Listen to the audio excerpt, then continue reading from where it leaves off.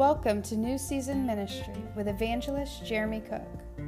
We hope today's message will challenge, encourage, and uplift you in your walk with the Lord. Enjoy the message.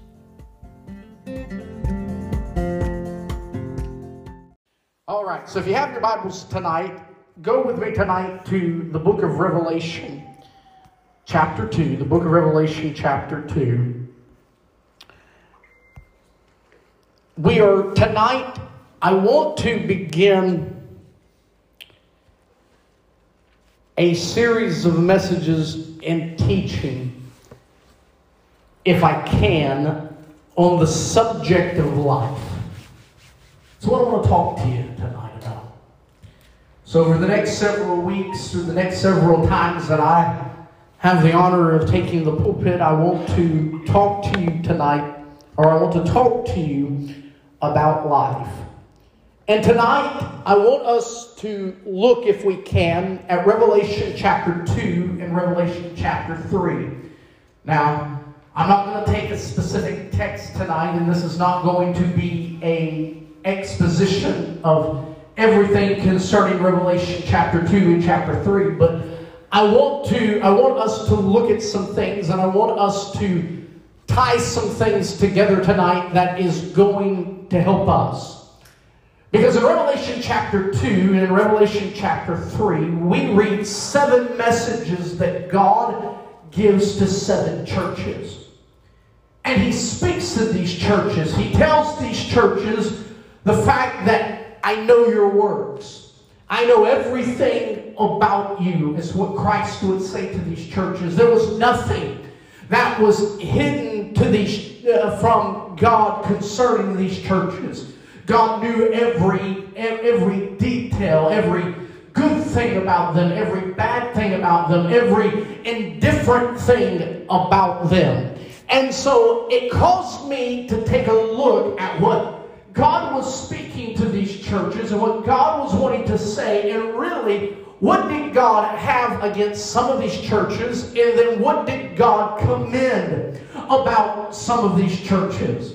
And so as we start this week, as we start tonight by talking about this subject called life, I want us to talk tonight on the subject of life-giving people. Life-giving people. And I want us to use these 7 churches tonight as a crutch, or as a springboard to really what I want us to get to tonight. What do we know about the churches in Revelation? What do we know about them? Well, let's take briefly, real quick, let's take a look at these 7 churches to see what God would have to say about the church. You see, Ephesus was the church that left its first love. Didn't lose its first love, but it left its first love. It was a church that was doctrinally pure. It didn't tolerate false doctrine. They endured hardships. They endured persecution. They challenged those people that tried to come in and preach something that was different. But Jesus would look at this church and say, nevertheless, I have somewhat against you because you have left your first love. And He calls the church at Ephesus to repentance. What about the church at Smyrna? The church at Smyrna, God would describe them as the faithful church. He would say that you have suffered persecution for my name's sake, and you have not fainted. And He would give them the charge, be thou faithful unto death, and I will give you a crown of life that fadeth not away. What about the church at Pergamos? The church at Pergamos was a church that was full of compromise, and it would accept false doctrine.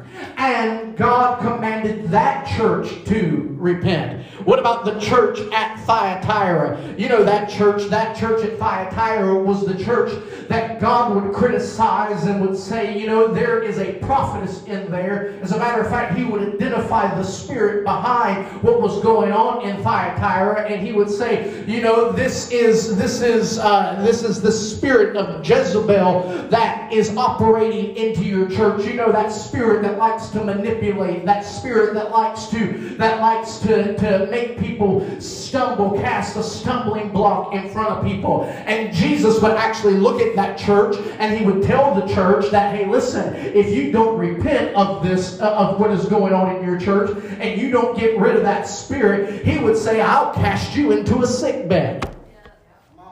Oh, I didn't think God would make anybody sick. Oh, yes, he will. He said, I'll cast you into a sick bed. He said, as a matter of fact, he told the church at Thyatira, he said, if you don't repent, he said, I'll come and fight against you. And so the church at Thyatira was a church that was controlled by a Jezebel spirit. What about the church at Sardis? The church at Sardis was a church that had a good reputation. You know, that was the church in the upper part of town. That was the church that had all the ministries, that had all of the fellowship functions, that had the great praise team, had the great choir, had the great preaching, had a reputation that it was good. But God would look at the church at Sardis and would tell the church at Sardis, you are spiritually dead. You have a name that you are alive, but you are spiritually dead. But then we come to the church at Philadelphia, and he would tell the church at Philadelphia, you are a church of love. You are the church that is fulfilling the Great Commission. You are going out into the highways, into the byways, and you are spreading the gospel of Jesus Christ. And he would say, because of that, he said, I've put before you an open door that no man is going to be able to shut, that no man is going to be able to close, because what I open, no man is going to be able to shut, and what I shut, no man is going to be able to open.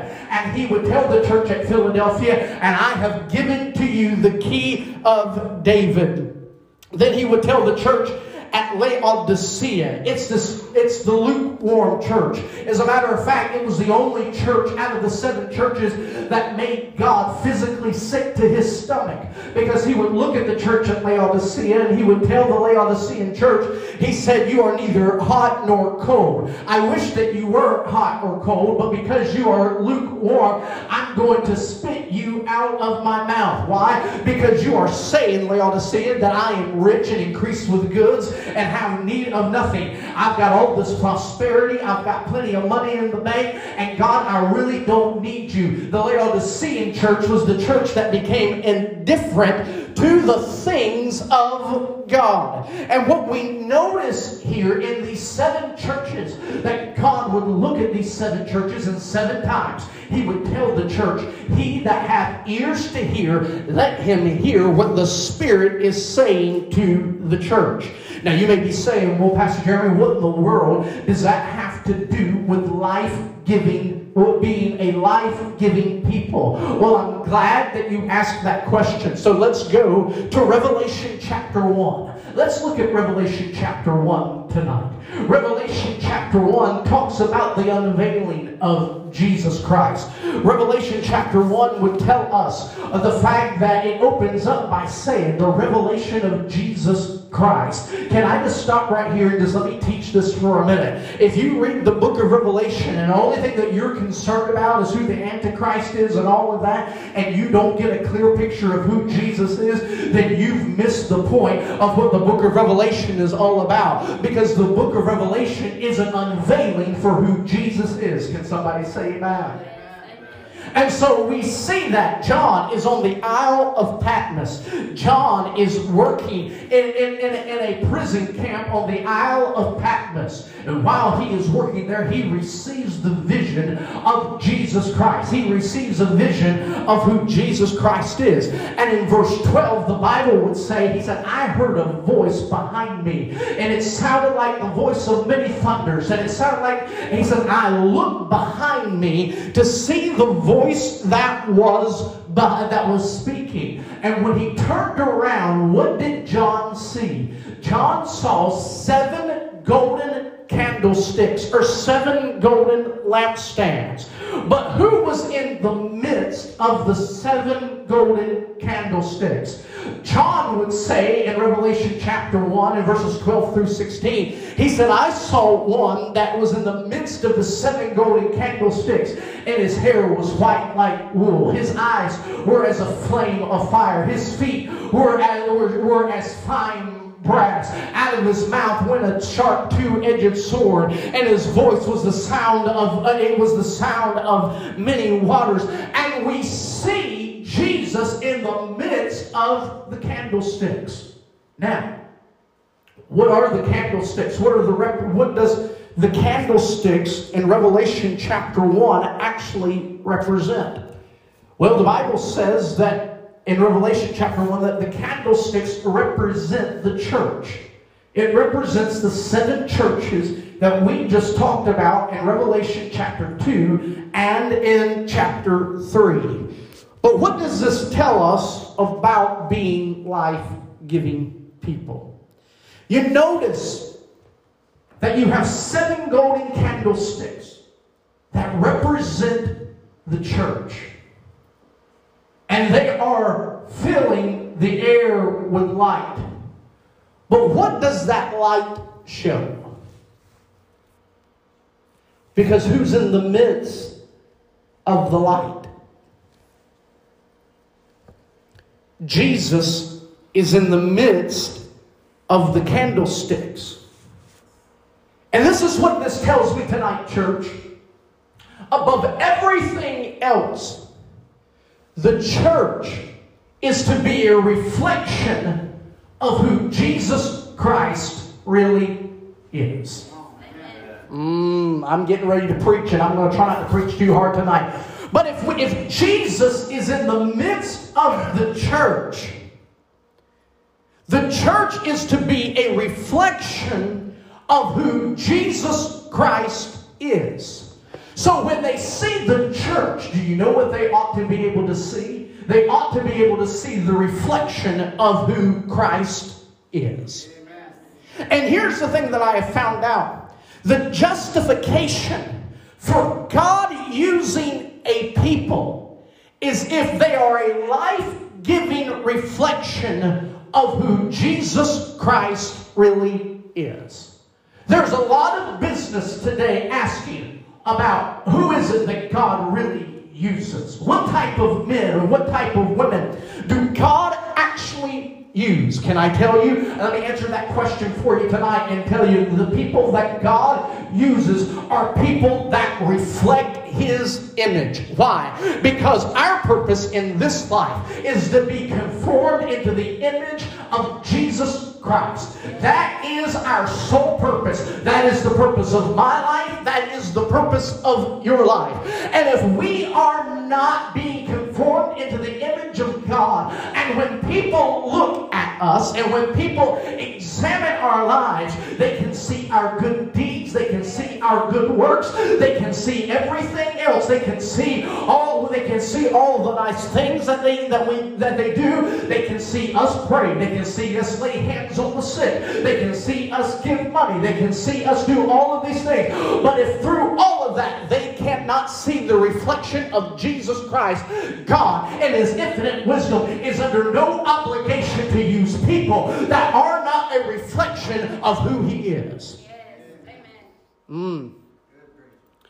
So here's the question, and looking at these 7 churches. Does God take the good with the bad?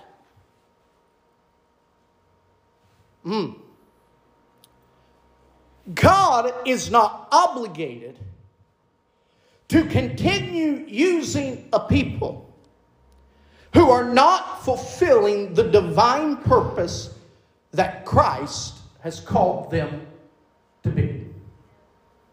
I mean, think about it. When He is talking to these churches, 5 of the 7 churches were not fulfilling their purpose or their destiny, and God called them to repentance. He would tell the church at Ephesus, you know what? You're even preaching the right message. You're hating the things that you are supposed to hate. You are against false doctrine. You're teaching the right things. You have patience. You have endurance. You have all of those things. Nevertheless, I have something against you. Because you have left your first love. He would tell the other churches, Each of these 7 churches, except 2, except the church at Smyrna and the church at Philadelphia, every one of them, and the other 5, God would look at those churches and would tell those churches, I have something against you. There is something that is in you that is contradictory to what the reflection of my life is supposed to be in you. We're going to get deep tonight. Because here's the interesting thing. Sometimes we say, well, they have a good quality. They have these good qualities. They do good things. They do good deeds. I've seen them pray. I've seen them down in the altar praying. But however, is their life a reflection of who Jesus is? Because that is what God always judges His standard by. Because here's the interesting thing. Look at the words of Jesus. Jesus looked at His disciples and He would say, not everyone that saith unto me, Lord, Lord, will enter into the kingdom of heaven. Amen? Not everyone that saith unto me, Lord, Lord, is going to enter into the kingdom of heaven. And He says, and there will be those on that day that will stand up and say, well, wait a minute. Have we not prophesied in your name? Have we not cast out devils in your name? Have we not done many marvelous works in your name? And you know what the interesting thing is? There is no indication that what they were telling Jesus was untrue.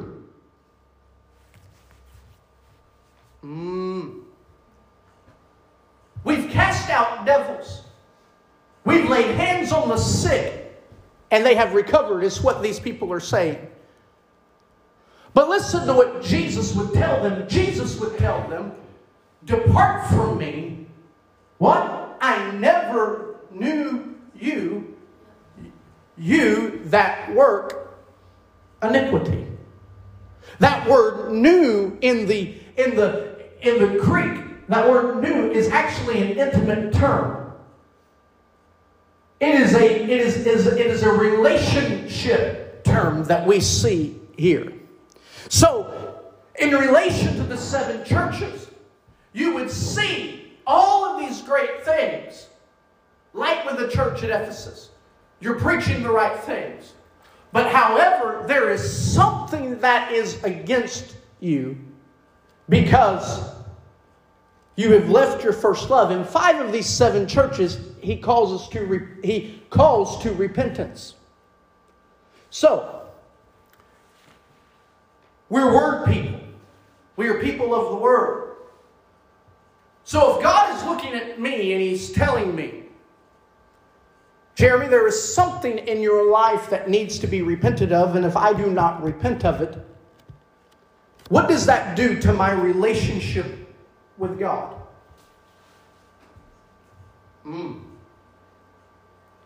It actually severs the relationship with God. Because what God is looking for in His body is life. And what is this life that He's looking for? Well, to understand this, you've got to go to Zechariah chapter 4. Zechariah chapter 4, verses 1 through 6. Because Zechariah chapter 4, verses 1 through 6 will tell us the need for the flow of the Spirit in our lives. Zechariah chapter 4, verses 1 through 6 will start off by talking about how that Zechariah is awakened. And he's shown the oil flowing from the 2 olive trees. And it is flowing and it is outwards. And here's what I have noticed in this. The church is never meant to be a cistern that simply contains the oil. We are meant to be a conduit for the oil to flow through. And if we look closely at these churches, if we look closely at what God is wanting, what He is wanting is the oil flowing, is a constant of reminder of the life-giving power that is in us. It is a constant reminder of the life that we have in the victory over death.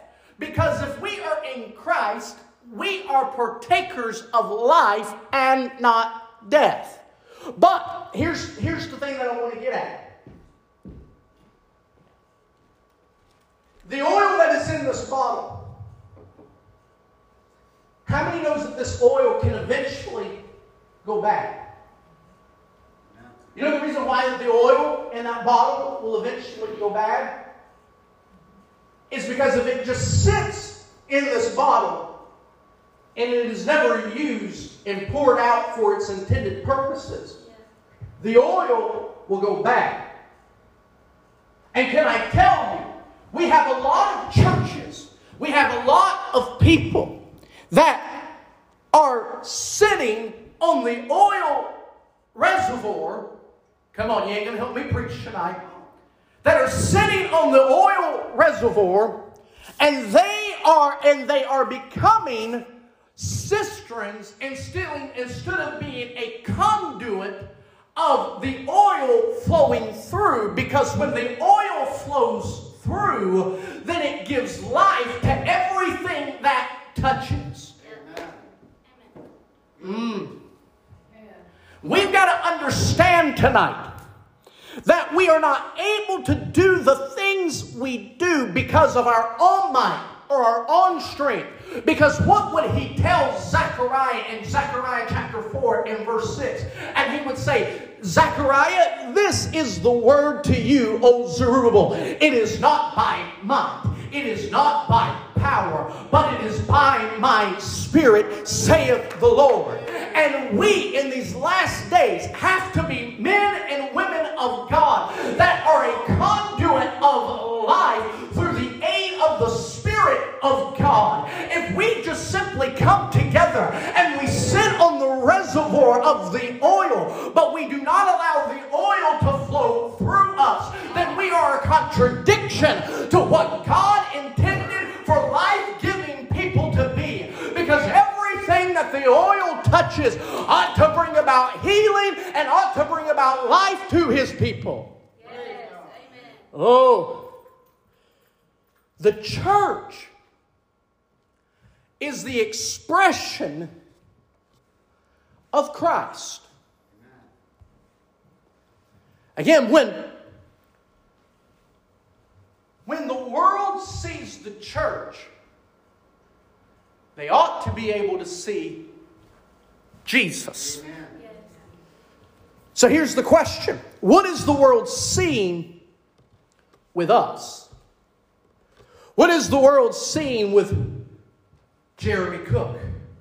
What does the world see with Harvest Time? What does the world see with your life and with my life? Are we an expression of life, or are we an expression of death? You see, two of the churches in Revelation showed the express image of who Christ is. The other churches had elements of death in them because of their lack of flowing oil. You see, anytime, let's back up.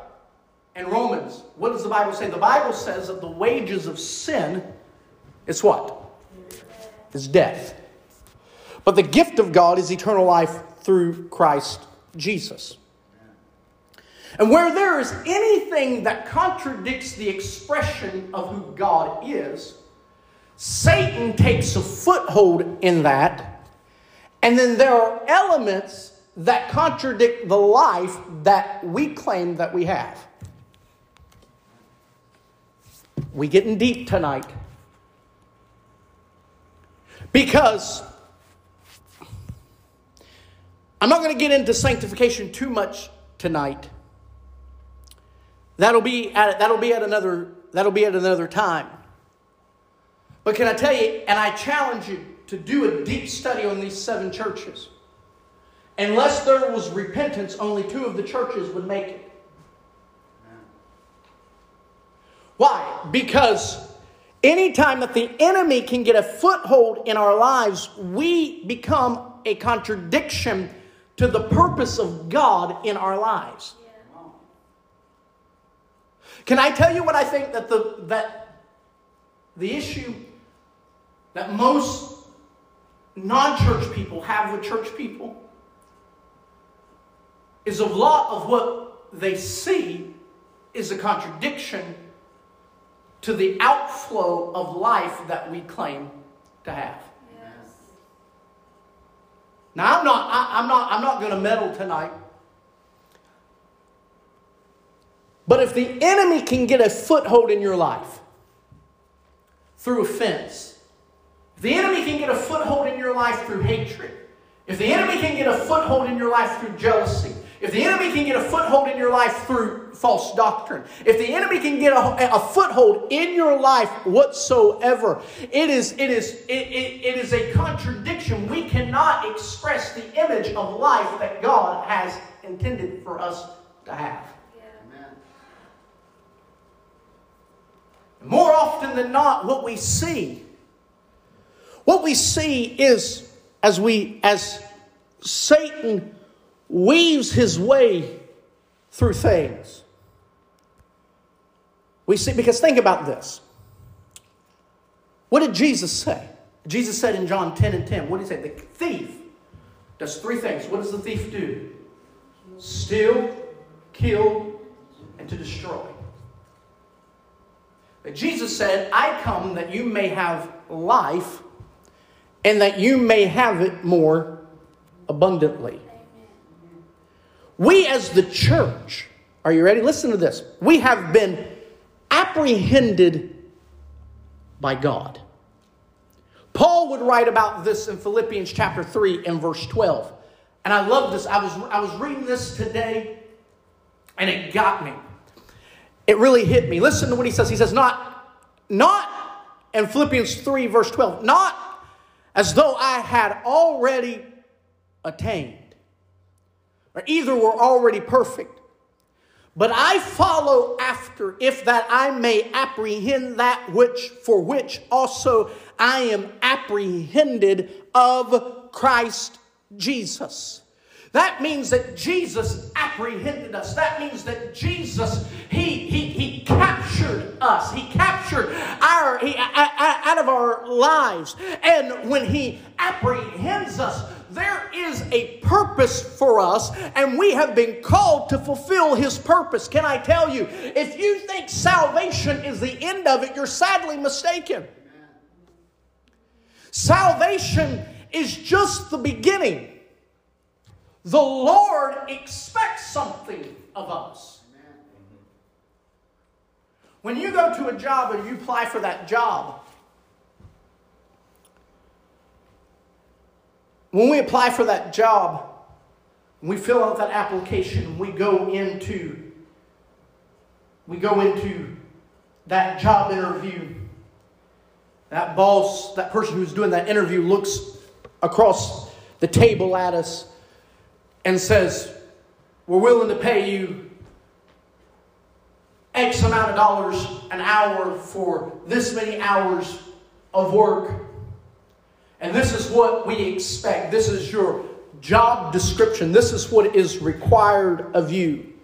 So you walk in there knowing the expectation of the employer-employee relationship.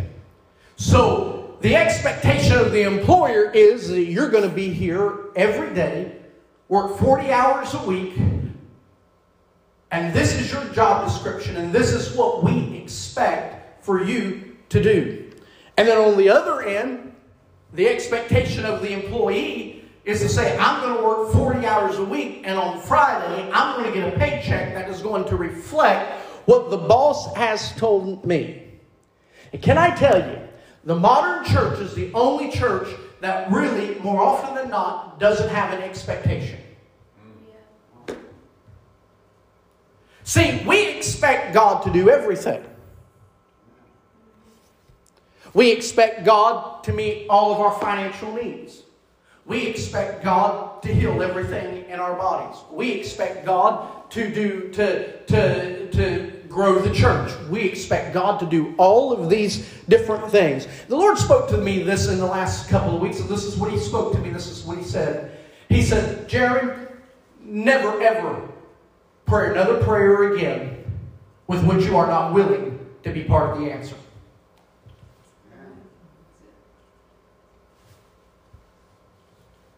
Even in the church, we want to come to church. We want to sit down on the pew. We want to listen to a few songs. We want to listen to a good message. But above that, most of the people sitting in any given church does not want the expectation from pastors to do anything else. That is the reason why you've heard this said, and I can't remember exactly off the top of my head what the statistics are, is that 100% of the work is done by like 5% of the people. Why? Because there's no expectation.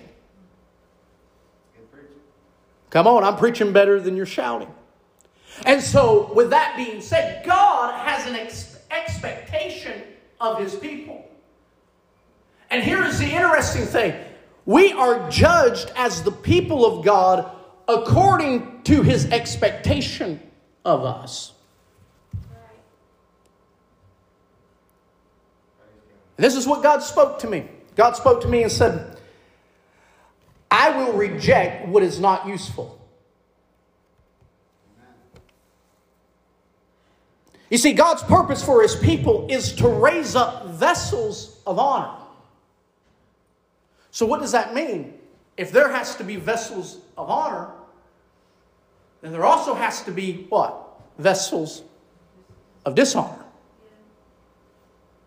You see, that is why God does not accept mediocrity. God does not accept compromise. And God does not accept sin.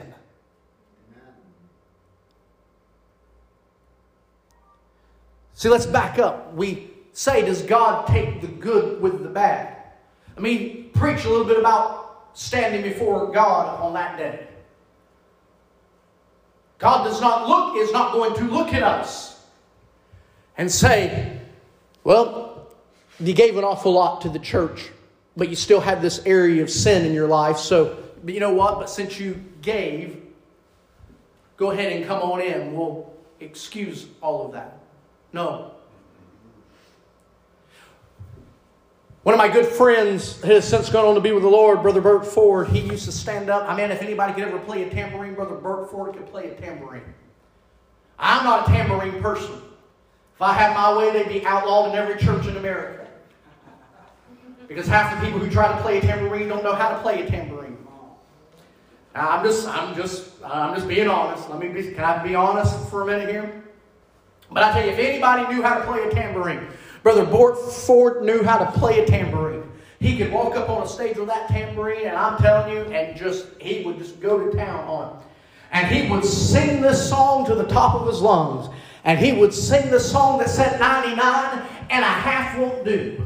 He said, you got to live right to make 100. Because 99 and a half won't do. And I'm telling you, because he was a man that believed that you had to serve the complete purpose of who God is. You had to serve the complete purpose. It wasn't just a little bit in and a little bit out. It wasn't 1 foot in today and 1 foot out tomorrow. It wasn't a little bit of this and a little bit of that. It either had to be all God or it was all or nothing. And God requires of His people that if we are not useful, God discards.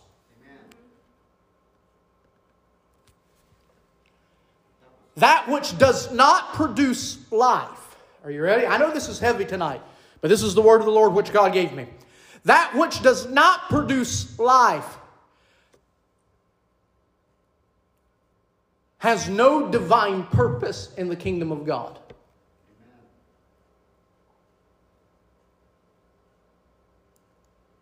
If we are not producing life, if my life is not producing life, I have no purpose in the kingdom of God. Because the purpose of every vessel in the kingdom of God is to be a people who, what? Gives life. You see, the enemy brings about death. But Christ brings about abundant life. A life that is flowing out of us to others. So let me go on. I've just got just a few more things to say here. So why was the church raised up? 7 times in Revelation chapter 2 and chapter 3, Jesus speaks of the overcoming life. He tells the church at Ephesus, to him that overcomes. He tells the church at Smyrna, to him that overcomes. Tells the church at Pergamos, to him that overcomes. 7 times he will tell those churches, to him that overcomes. We have been raised up to show forth the testimony of life in a world that is engulfed by death. I'm going to say that again. We have been raised up to show forth the testimony of life in a world that is engulfed by death. You see, being an overcomer is not something that a select few in the church should experience. Everybody under the sound of my voice should be living the overcoming life. Our life should be filled to life, and that more abundantly overflowing. Because here's the thing. If we are a reflection of Christ, we are a reflection of His life. Why? Because it is the same power, oh my goodness, I'm getting ready to preach, that raised Christ Jesus from the dead. And the Bible says that it is this same power that has raised Jesus from the dead. It also dwells in you. And so if we are a representation of the life that God gives out, can I tell you, that power and that life that raised Jesus from the dead also lives in you. And it's not up to us to sit on the life that we have. It is for us to be a conduit to let the life flow out of us, to touch the dry and dead places and to spring forth the life, and to say the enemy may have come to steal, to kill, and to destroy, but the power is here to give you life, and that more abundantly.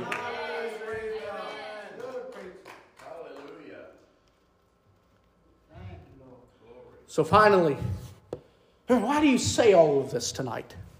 Why are you so heavy tonight? Because here's why. We are in the final battle. Amen. And there is a battle over this life.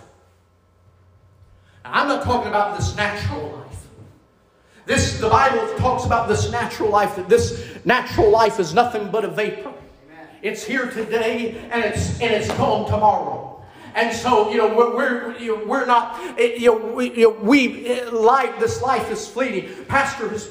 We've heard Pastor preach from Ecclesiastes that vanity is vanity. All things are vanities. Our riches, they're all vanity. The money that we have in the bank, it's all vanity. The houses that we live in, it's all vanity. Everything that we own in this present life, it is all vanity. But the thing that is priceless, and the thing that is eternal, and the thing that is more precious than rubies, is the life that is only inside of us. And the enemy, he's not coming after your finances. He's not coming after your health. Those may all be disguises of what the enemy is trying to do. But ultimately what the enemy is trying to do in these last days is the enemy is trying to life that is inside of you. The enemy is trying to come after the seed that is on the inside of you. Why? Because the Bible says that the thief is coming to steal, to kill, and to destroy. I tell you, your battle is not the fact that you got a flat tire on the way to work today. The battle is the fact that the enemy is trying to rob you of the seed that is in your life. And we are in a battle, and we need to contend in these last days for the life that Jesus Christ has given us. Jude tells us to earnestly contend for the faith. You ought to contend for this faith in this life. Daniel tells us that in the last days, the enemy will attempt to wear out the saints of the Most High. And can I tell you, I'm just going to be honest with you. When we're wore out, we're not useful. Amen. That's why I make it a policy. I know some of us are not. I'm not casting stones. I'm not trying to be despair. Don't misunderstand what I'm saying here. Everybody needs a day off. Yeah, see, listen. I grew up in a culture that really criticized just sitting down and resting, because that was. Can I just speak to us men? That makes us mad. But we missed out on family. Come on, I'm preaching to the men here for just. I'm preaching to the men just for a minute here. Come on. Because we're killing ourselves 80, 90, 100, 100-hour work weeks. Now listen to me carefully. So there's two extremes to this, because then we've got another group of people that they're resting before they ever get tired. Come on.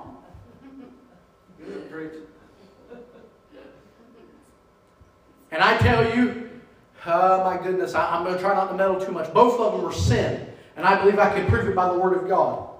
Yeah. Because when you wear yourself out completely, you become useless. And what we find out is Satan is trying to wear us out in these last days, trying to get us so burdensome, trying to get us so... Why? Because of the life that is in us. Listen, your battle is not the fact that the washing machine is not washing today. Yes. I mean, if the enemy can get you to fall out with God over a washing machine, good grief, your salvation is pretty cheap.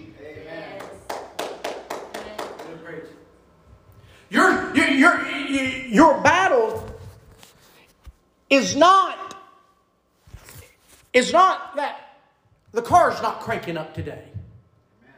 Can I tell you, and I'm really trying hard not to meddle right now, but I just feel it, and Lord help me. But I'm at the point where I get wearisome. Always say, man, the enemy's really fighting me today. Well, how's the enemy fighting you? Man, I got up this morning and the car wouldn't crank. And I tell you, the enemy just trying to test me today. Maybe God was trying to prevent something from you. Amen. Yes. That's right. Amen. You see, the enemy's job is not to give you a flat tire. Again, I'll say it. If you're losing your salvation over that, your salvation's cheap.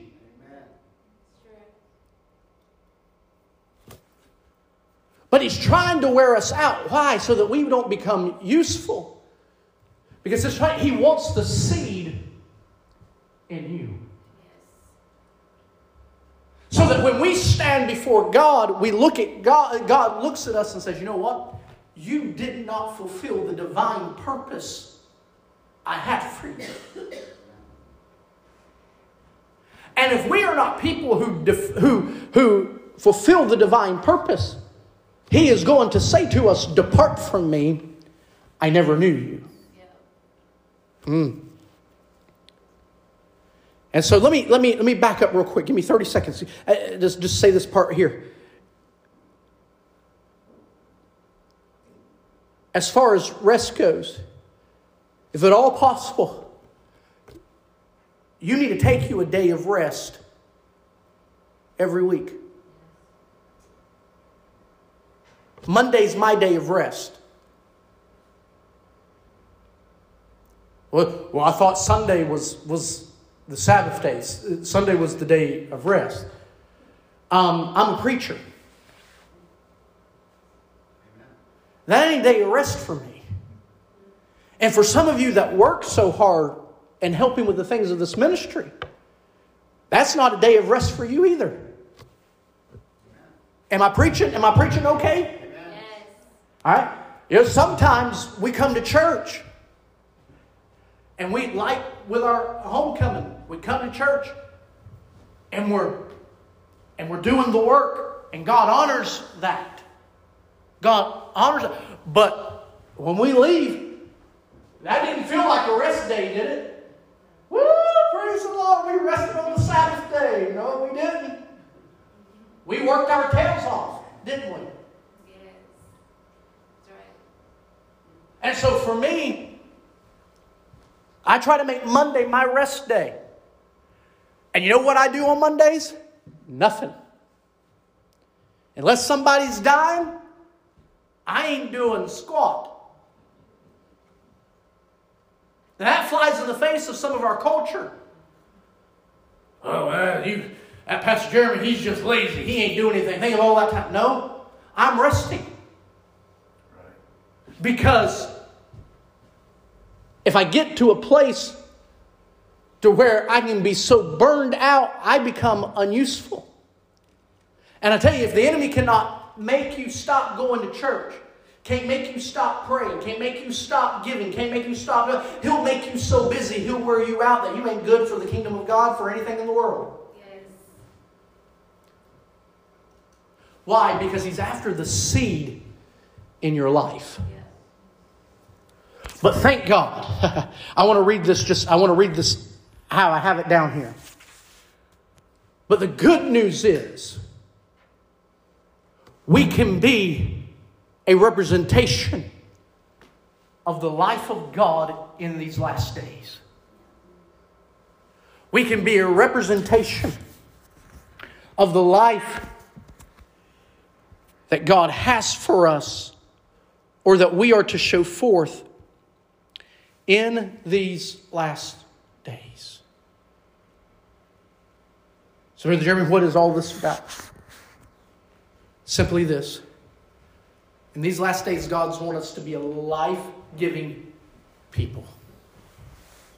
Wants us to be a people that shows forth light, that is a reflection of Jesus.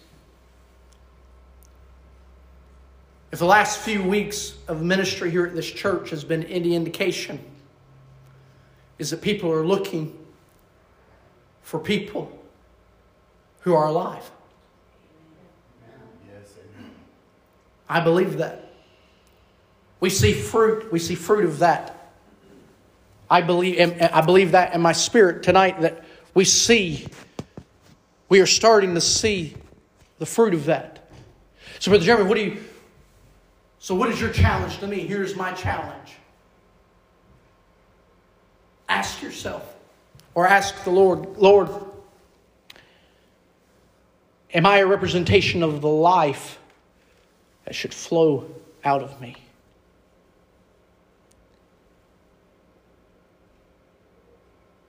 May be surprised. God may look at you like He did with Smyrna and Philadelphia and say, you know what? Everything's okay. He may look at some of us and go, there's some contradictions here. Hey, this area here. Oh, this right here. Because what did he tell? Let me just say this and I'm bringing it to a close. What did he tell the church at Laodicea who was lukewarm?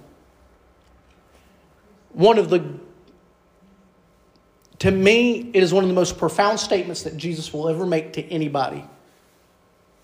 And he says this: as many as I love, I chasten.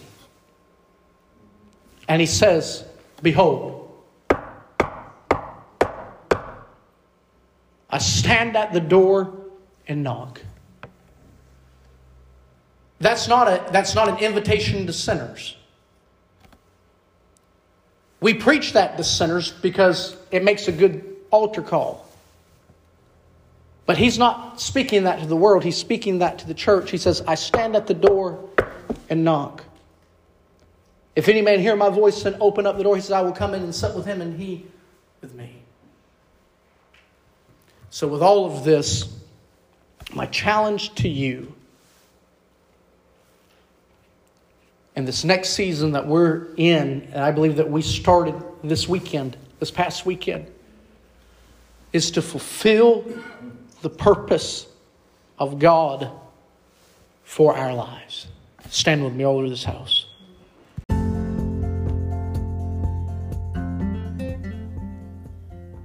We hope you enjoyed today's message by Evangelist Jeremy Cook.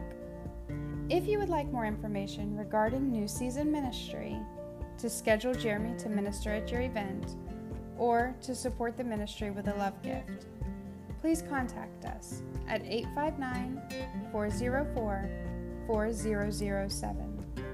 Or you may email him at pastorjeremycook@gmail.com. God bless, and we will see you next time on New Season Ministry.